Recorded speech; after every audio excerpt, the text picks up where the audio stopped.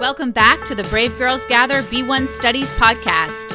Hi! That's my Brave Girl, and you're listening to episode 9, the teaching from the study content of week 8.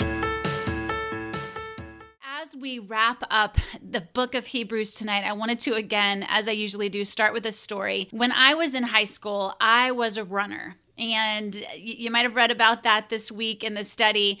I did not like to run. I just discovered that I could run because I was a cheerleader, and they said that if you're going to prove that you're an athlete, you have to letter in another sport. And the best sport that lined up with our cheerleading schedule was cross country. And as I ran cross country, I learned that I could run. And then I got recruited by the track team. And I did not like to run, but what I did like is I liked to win. And so in my track running, I learned a lot of great principles about life. And I didn't recognize in those moments where I was learning these things, how they would impact my life today. But something that my track coach would do is he would stand in the middle of the field as we would run. And he would coach us, and he would tell us when we felt the pain coming on, he would tell us to keep going, that those were the moments that we were going to tap into a strength that we didn't know we had, and we were going to run faster than we ever thought we could. He talked about slow twitch muscles and fast twitch muscles, and the time for those fast twitch muscles to turn on is in that last run for the finish. And so those principles have taught me today how to keep pressing on. I believe that my brain started to see pain as a point you press on in. It's not a point you stop. And so as we get into the book of Hebrews tonight, as we're finishing up and looking at chapter 12, get out your Bibles and open them up. Get out tonight's handout and have it right there with you. We're going to spend a lot of time in the actual book of Hebrews in chapters 12 and 13, but your handout is also just a great piece to have there and reference some other verses and write some notes on. So your first fill in the blank is we must drop the weight.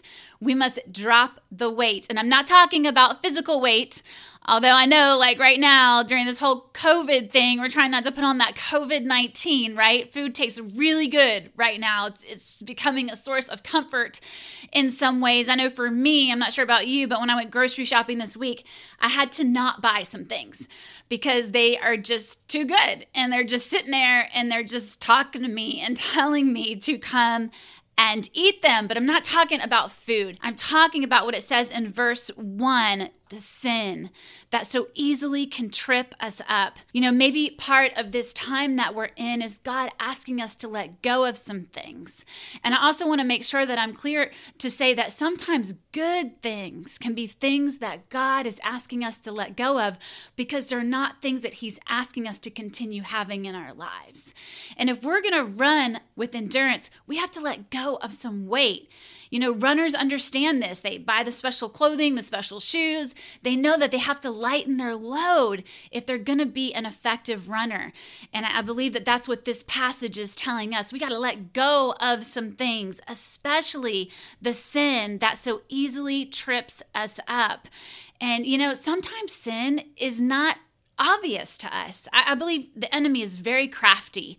He wants to veil our eyes from seeing our sin. You know, some sins, they just stand out. We're like, that's sin and that's got to go. And I got to work through that. And I got to surrender that and confess that. And that's a problem in my life.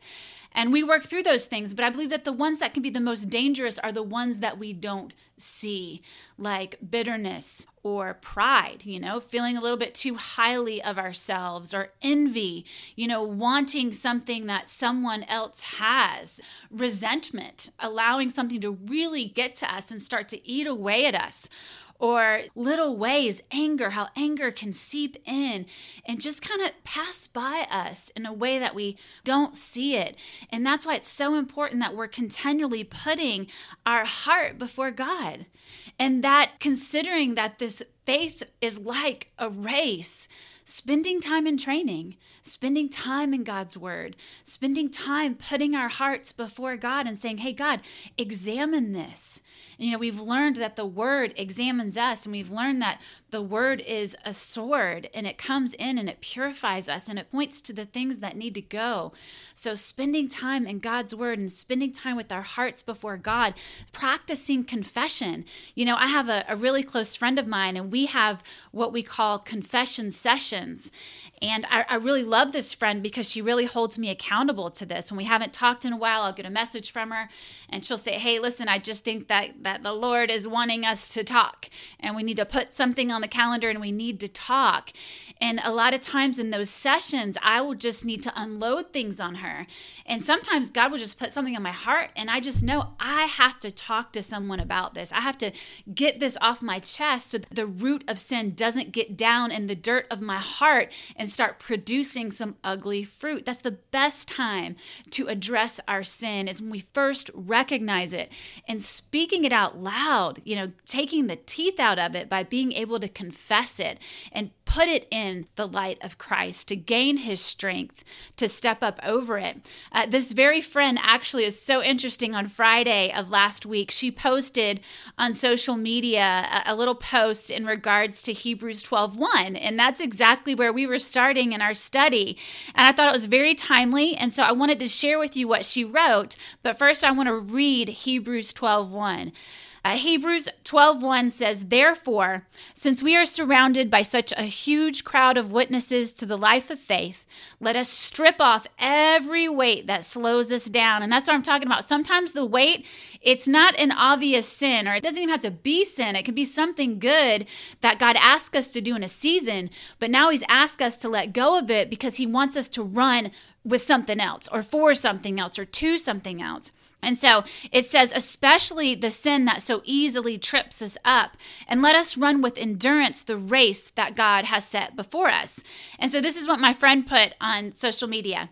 For those of us who believe in Jesus, the saintly witnesses who encircle us like clouds. You see in verse 1, in our version that we read, it says a huge crowd of witnesses, but in other versions it says a cloud of witnesses. And I like to kind of picture that cloud as the saints up there that have gone before us, kind of like eating popcorn and sipping on some Coke and just kind of watching what's going on, maybe like hiding their eyes sometimes when it gets a little scary with what they're seeing. But anyway, what my friend said is, the saintly witnesses who encircle us like clouds are not just our biblical ancestors, pioneers, and martyrs. They are also our family and other loved ones who've gone before us, knowing that in heaven, we've got our own cheering section, rubbing elbows, so to speak, with these kind of spiritual giants, history makers, and heroes cheering us on and rooting for us as we do life here on earth is seriously inspirational and comforting. Have you ever considered that? Have you ever thought about you have a cheering crowd in heaven? You have your own section that's watching you and cheering you on. They know it's hard. They know that you're going to walk through things that are difficult because they've walked through it themselves, and they're cheering you on to keep pressing on, to not stop when it's painful, but to use pain as an indicator to press on. This week I had some things that kind of resurfaced in my life, some things that I thought that we had moved past, and it was painful to walk through that again. And I remembered the very things that I've been reading and writing about, and that pain is it's the indication to move forward. It's the indication that you're going to find something in this that you didn't know you had. You're going to find a new strength that you didn't even know was there. In running, it's a breakthrough moment. It's a moment where you're going to access muscles and tendons that weren't yet operating. And life is a lot like that. When we walk through these difficult things, we get strengthened. We find these new places within us that make us stronger, and we learn how to walk in those and use those. And so verse 2 and 3 gives us 5 things that we can do to press on when it's hard, when it's painful. The first thing that it tells us is to keep our eyes on Jesus, the champion, I wear my champion shirt, who initiates and perfects our faith. And I also wore this shirt to remind you that you are a spiritual champion, and to consider that you are a champion following the champion. And this verse tells us to keep our eyes on Jesus because he did it. He pressed through the pain to get to what was on the other side. And in the second part of this, it says that he set his eyes on the joy before him. He endured the cross because of the joy that was set beyond the cross. And so this tells us that we need to set our eyes on the joy before us. You know, a lot of times we look back. Even in this time, we can be looking back. We want things to go back to the way that they were. And God's like, no, look ahead. I'm doing a new thing. We're moving into something different here. And so I need you to look forward. And, you know, when it's painful, stop looking back. Start looking forward. Start looking forward to what I have in store. Set your eyes, put those spiritual eyes on what I'm doing right now and what I'm going to be doing when you come out of this, so you can be the person who I've made you to be in this. And we can look all the way forward. We can look a little bit forward, or we can look all the way forward into heaven, because that is our great end. And that's what Jesus was looking at. And because of that, he endured the cross. That's the third thing that this lets us know, is that we can endure through the difficult. When it gets difficult, we need to endure through. When it got difficult, when it got painful, Jesus endured through it. And then the fourth thing that we get out of these two verses is disregard shame. It says that Jesus disregarded the shame of the cross. And so there are things in our life that may be deemed as shameful, or we might feel like we're looked down upon because we make a certain decision or we do a certain thing. And that is something that we need to disregard. When we're feeling that way, we need to let that go and set our eyes on the joy that is set before us, as Jesus did. And it says in verse 2, he is the champion who initiates and perfects our faith. So as we keep our eyes on Jesus, he's perfecting the faith that he initiated in us. In verse 3, it says, think of all the hostility he endured from sinful people. Then you won't become weary and give up. And so that's the fifth thing that we can do to endure past the pain, is we can think of Jesus and all that he endured from sinful people. And then it says we're not going to grow weary and we're not going to give up. These are the things that we do to press on. And so when we feel like, you know, people are hurting us or coming against us, that's one of the biggest pains that we can endure, is relational pain in our lives. And so when those pieces happen, we look to Jesus and we go, you know what? He endured it. He was slain by it. And so we have not yet given our lives because of sin. And he gave his life. He endured the things that were coming against him enough and to the point that he was willing to give his life. So let us consider that, so that we don't grow weary and that we don't give up. In verses 5 through 13, it talks about God's discipline. And, you know, discipline is never anything that we really want to talk about, but it's something that we need to talk about because it's a good thing. And that leads to the second fill in the blank, which is God's discipline proves his love. God's discipline proves his love. It says that God's discipline proves that we're legitimate children. And in verse 7, it says, as you endure this divine discipline, remember that God is treating you as his own children. Who's ever heard of a child who is never disciplined by its father? If you have children, you know. If you have parents, you know. Discipline is a part of parenting. And the more we love our children, I try to explain this to my kids, right? I tell them that love obeys and love also disciplines. And so I discipline you because I love you. I have boundaries. I have things that you can do. I have things that you can't do. And there's consequences for when you do the things that you shouldn't. And I'm trying to teach them that if they can obey me, then they're going to have a lot easier time when they move on from under my husband and I obeying God. My daughter came to me the other day and she told me, she said, you know what? I have this app that she plays on her iPad, and it's a social app where it's these cute little characters, but they can talk, but it's very protected and there's only certain things that they're allowed to say. It doesn't let them say a name or anything like that. But she said, I think some people on there might be adults. And I said, well, you know, kind of my eyes got wide and I said, well, why? And she said, well, because every time I go on there, they're on there. I mean, every time, whether it's in the morning or whether it's at night, they're always on there. And I was just thinking, if they have parents, then how are they on there all the time? And I thought that was a very interesting observation. And I was also able to explain to her, of course, we don't know who's on the other side of that iPad playing that app. But what we do know is that sometimes there are parents who don't have as strict of guidelines, who don't have as much discipline in their home, who may allow their children on their devices a lot more than you're allowed on it. And the restrictions that we give you, they aren't because we want to give you consequences or just kind of make life hard for you. It's we want to teach you how to be disciplined. And then I kind of thought as I walked away from that conversation, like during this COVID time, our kids, I don't know if you have kids, if your kids are getting maybe a little more screen time than normal, but I was just wondering if some kids were out there talking about my daughter and how she's always on. I don't know, but it wouldn't surprise me. We're just doing our best in these times. But verses 10 and 11, it gives us the reason for his discipline. It says, but God's discipline is always good for us so that we might share in his holiness. He wants us to share in his holiness. And then it says that we're going to reap a harvest. He wants us to reap a harvest. It says in verse 11, no discipline is enjoyable while it's happening. It's painful. But afterward, there will be a peaceful harvest of right living for those who are trained in this way. A peaceful harvest. We're looking for peace, right? We want some peace in our lives. And just like when earthly parents discipline their children, they're doing it because they want them to benefit from right living in a disciplined life. God's the same way. He loves us. His discipline is a sign that he cares. And you know what? Doing right sometimes gets wearisome. Doing right all the time can feel hard when we can't turn to the things that we maybe used to turn to help us cope. My life before Jesus, I turned to a lot of things that I shouldn't be turning to that were producing a harvest of havoc in my life. And you know what? Not turning to those things can sometimes feel difficult and hard. Always turning to Jesus.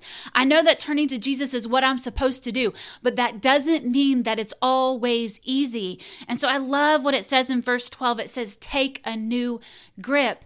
Take a new grip. When you're holding on, you're just gripping on and your knuckles are turning white. And you're like, I just can't anymore. Just kind of readjust your grip.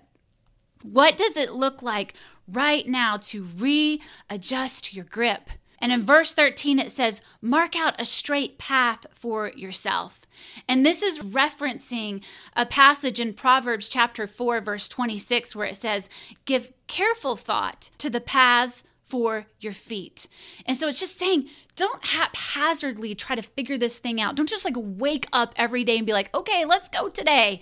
No, we have to have a plan. We have to mark out a path for our feet. And again, that comes back to our time in the Word, our time with God, dreaming with God, creating vision with God, talking to God about where we're struggling, talking to God about where it's hard, talking to God about where he wants us to go, the next step he wants us to make. What does he want us to let go of? God is faithful. When we're not walking in the ways that he is wanting to, He's faithful to come along with his discipline and just kind of let some things be taken away. And that is painful. But when we mark the path for our feet, when we spend the time with him, he begins to show us what we need to do next so that he doesn't have to kind of pick up our foot and put it there, right? He shows us and then we get to walk with him. And that's a little less painful. And in verse 14, it says, we are told to work at living in peace with everyone. That leads us to the third fill in the blank where it should say, living at peace with others takes work. Living at peace with others takes work. Just like that was a lot of work getting that out of my mouth. It takes work, you guys. Living at peace with others isn't something that just kind of happens. It's something that we actually have to work at. We have to fight for unity with others. We have to fight for our relationships. We have to fight to keep our heart right. We have to fight where it says to not let a bitterness root grow down. In verse 15, it says, look after each other so that none of you fails to receive the grace of God. Watch out that no poisonous root of bitterness grows up to trouble you, corrupting many. You see, a bitter root can grow. And when it grows up to cause trouble. And then it says it can actually corrupt many, because you know that when we have a problem with somebody, we like to talk about it. And sometimes we don't talk about it the way that we should. And that brings others into the mess for the wrong reasons. It brings others into it for the wrong reasons. We want to talk about it. We want to get it out, but we want to get it out with people that we trust, with people who are going to speak wisdom into this situation. I had this relationship, this really super close relationship in my life, and it was really, really difficult. And part of what made it so difficult is the way that I saw it. And the way that I viewed it was kind of how the world told me to view it. The world tells us to see some things in a certain way. And if that's what we're listening to, and if that is what is creating our ideology of how we're going to approach something or view something, it can trip us up. It's really important in those places when we're really struggling in a relationship, especially relationships that are super close to us, that we seek God in that. And we seek to find and discover how He sees that relationship. And when we can see it like He sees it, it can shift our entire perspective. So this turned from an area of deep pain for me to a place of becoming set free. And the relationship didn't change. And the relationship still exists today. But it did not change. But the way that I saw the relationship changed. And the peace that comes from God, the peaceful heart of right living when we work at peace with others, is something that can't quite be compared to when it comes to relationships in general. It doesn't mean that the other person has said that they're sorry. It doesn't mean that the other person is treating us the way that we should be treated all of the time. But it means that in our hearts, we're at peace with it. In our hearts, we're at peace with what we need to do. We are at peace because we've made the amends for what we've done wrong. And we've forgiven those who we need to forgive, even if they haven't asked for forgiveness. And I'm not saying that means that we have to expose ourselves to a particular relationship that causes us grief or pain. There's such thing as boundaries. Boundaries are a great thing. They're a wonderful, amazing thing that is greatly needed.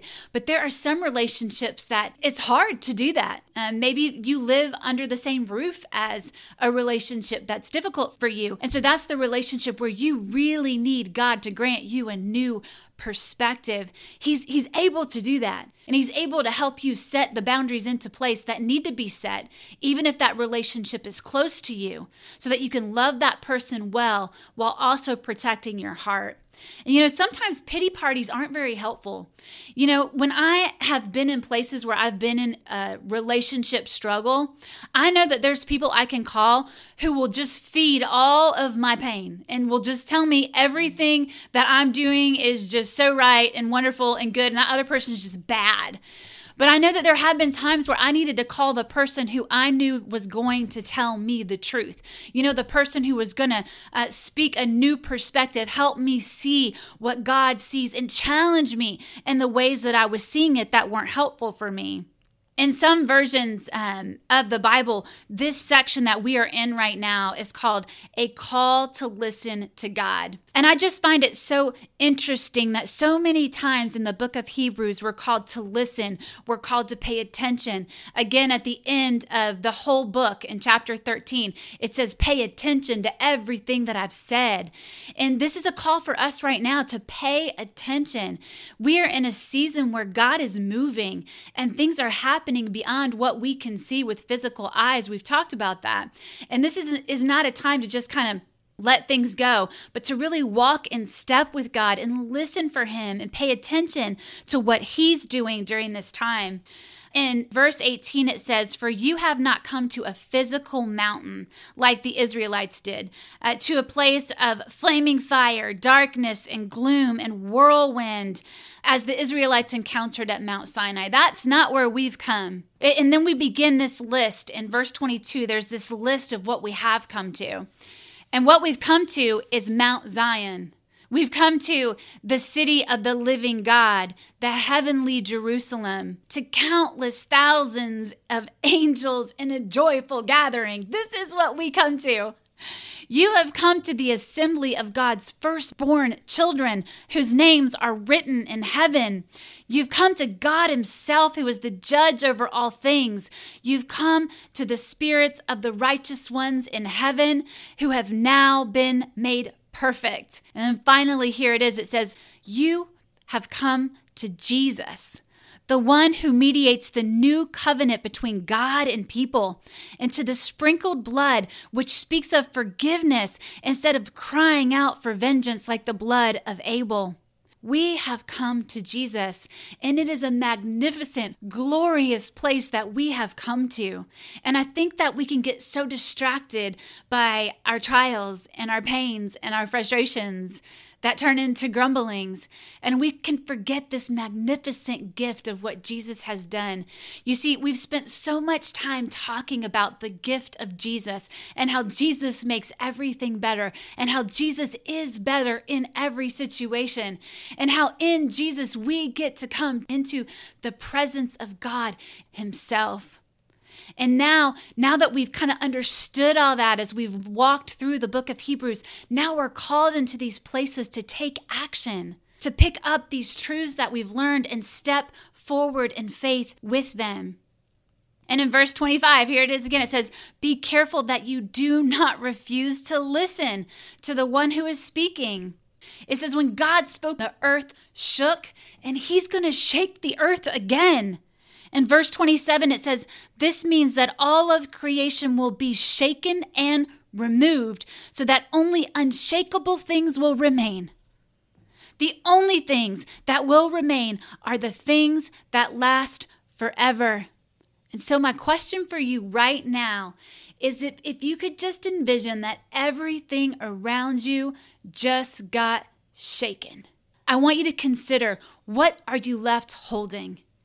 If everything were shaken right now, what is left in your hands?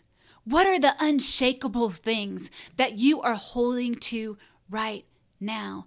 The unshakable things are the things that last forever. These are the things that need our focus, our time, and our attention. And in verse 28, it says, "Since we are receiving a kingdom that is unshakable," and there's just a peace in that, right? There's just a peace when we just see the chaos in the world right now, that we are receiving a kingdom that is unshakable. Let us be thankful and please God by worshiping Him with holy fear and awe. In verse 29, it says, "Our God is a devouring fire." You know, Jesus, He is our mediator, and He stands between us and God. It's kind of like in a family. You know how maybe you can picture when you were growing up, maybe there was like one of your siblings who just really was able to present well to your parents. And whenever you guys were trying to convince your parents to do something, you would kind of send them in. Or maybe even like right now, and I can picture our family, my husband and I, we have certain children who we can speak better to. And I just know when it's time to send my husband in, like, you speak that child's language, it's time for you to go. And I just kind of envision Jesus as that sibling who speaks God's language, who stands between God and us. God sees him and God sees what He's done.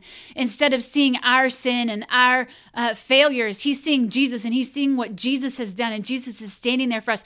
But don't let us forget who God is. Do not let us forget that God's going to shake the earth and all the unshakable things are going to go.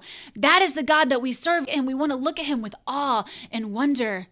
We want to honor Him. We want to worship Him like the God that He is. You know, in the book of 1 Kings chapter 18, there's this story about the prophet Elijah. And the prophet Elijah is living during this time where there's a lot of idol worship going on in the northern kingdom of Israel. And he calls the prophets of Baal. Baal is one of the false gods that they're worshiping. And he calls the prophets of Baal calls them to come to kind of a challenge. And he says, you know what, let's see whose God is real. And he has them get a sacrifice, to get a bull. And he tells them to place the bull on the altar. And what he says, it says right there on your handout in verse 24, it says, the God who answers by fire, He is God. The God who answers by fire. And so He is telling them to call down fire. If your God is so real, have your God call down fire on the sacrifice that you've placed on the altar. And so they do it. And they're calling out to the name of Baal, and they're pleading, and they're kind of dancing around the sacrifice, and nothing is happening. And Elijah kind of starts to taunt them. He says, you know, is your God sleeping? Like maybe he went on vacation. I don't know what's going on with you guys, but it looks like, you know, nothing's really happening over there. And so they really start taking it to a whole other level. They start cutting themselves, which is something that they did in that time. And nothing happens. It says there was no response. No one answered. No one paid attention. And then it says that Elijah repaired the altar of God, and he took a stone from each of the 12 tribes of Israel to make the altar. And then he laid the wood down, and he laid the sacrifice on top of the wood. And it says that he dug a trench out around the altar. And then he got some large jugs of water. I just love this. And he pours the water on top of the sacrifice. And so if you could just envision this, he's been taunting the other team per se, and now he's going to pour water on top of the wood and the sacrifice, and he's built a little water trench around the altar. And this is his faith. This is how much that he believes in his God. And later on we learn that it says that he did exactly what God commanded him. But then it says at the time of the sacrifice, you see, there's a time for us to act. There was a time of day when the sacrifice was generally given, and Elijah waited for that time. There's a time for us to take the right step. And it says in that verse, in verse 26, it says, the prophet Elijah stepped forward and prayed. He said, Lord, the God of Abraham, Isaac, and Israel, let it be known today that you are God in Israel and that I am your servant, and I have done all these things at your command. Answer me, Lord, answer me, so these people will know you are God and you are turning their hearts back again.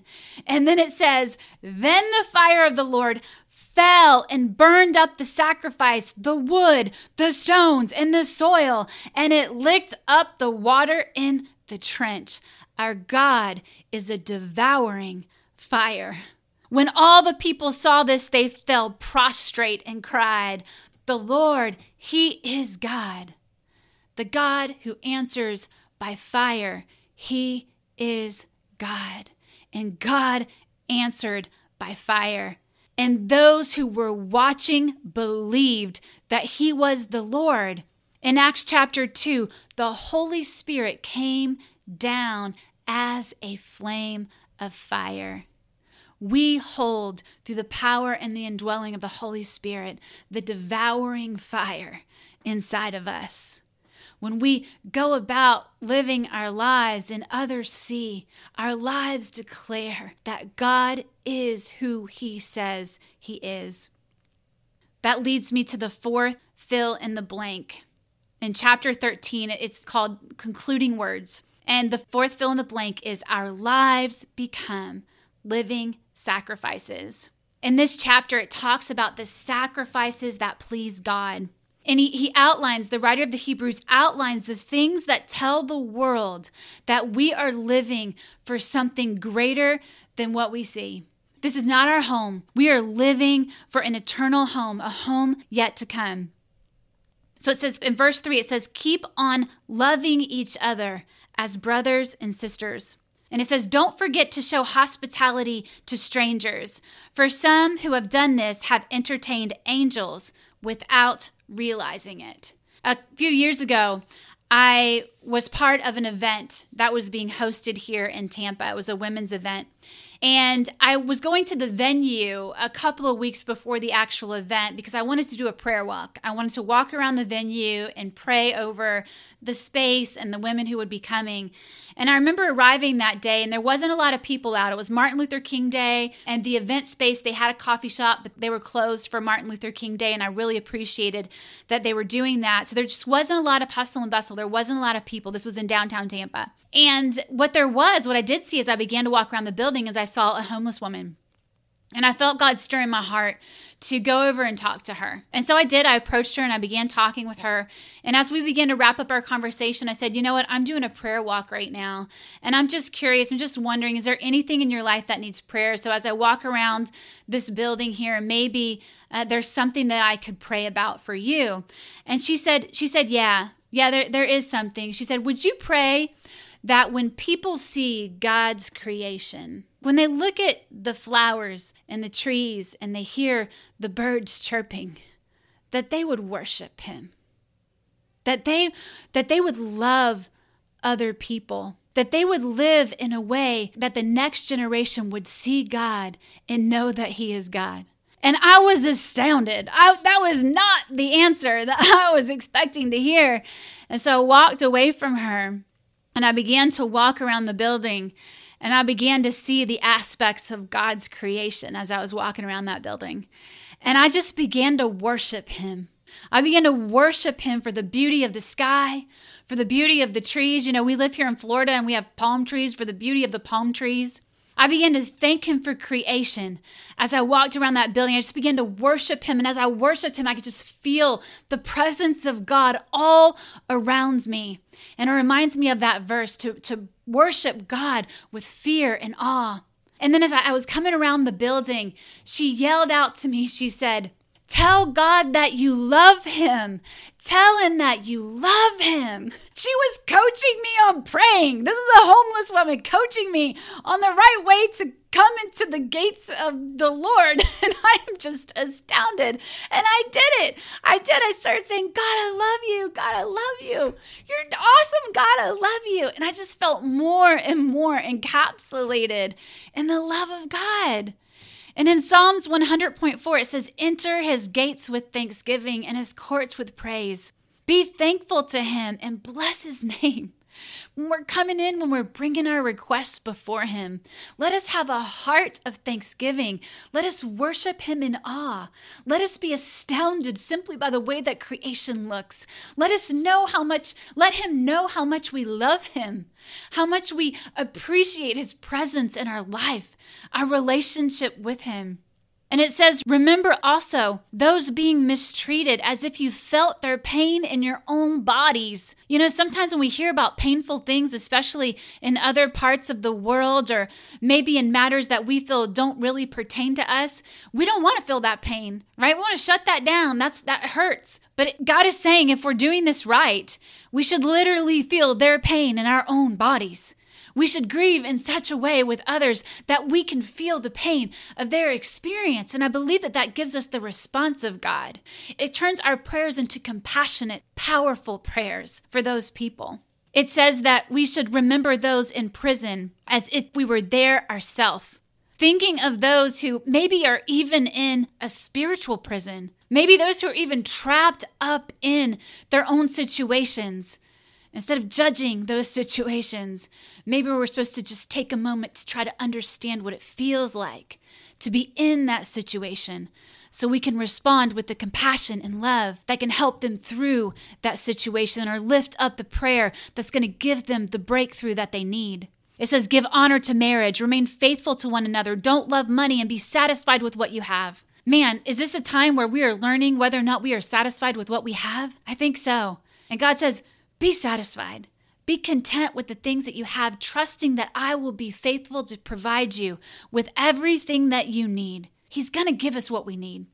And in verse 9, it says, Jesus is the same yesterday, today, and forever.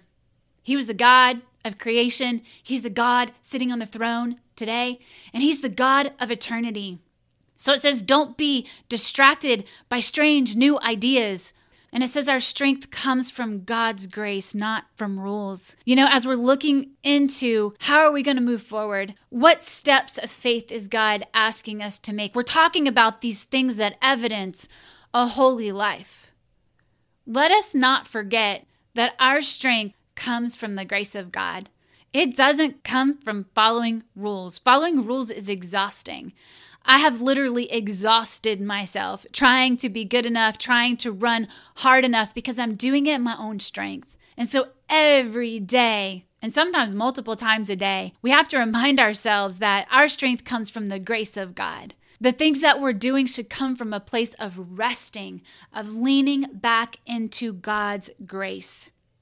And then in verse 15, it says, "These are the sacrifices that please God."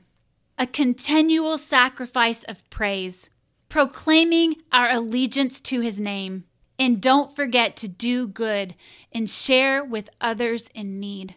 When we live our lives this way, we're laying down a sacrifice that the fire can fall upon. We're laying down a sacrifice that the devouring fire of God can fall upon and consume. And a whole book wraps up starting in verse 20 with a prayer. And I want to speak this over us as we wrap up tonight. Now may the God of peace, who brought up from the dead our Lord Jesus, the great shepherd of the sheep, and ratified an eternal covenant with his blood, may he equip you with all you need for doing his will. May he produce in you the power of Jesus Christ, every good thing that is pleasing to him. All glory to him forever and ever. Amen. In the very last verse, it says, may God's grace be with us all. Let's pray. God, we thank you for this journey. We thank you for this time together. Thanks for listening to this week's episode. If you enjoyed the teaching, we invite you to subscribe to the podcast by hitting the subscribe button. You can also share it with your friends by copying the link for this episode. And we welcome you to join us back here next week for the final episode in the Better Word series.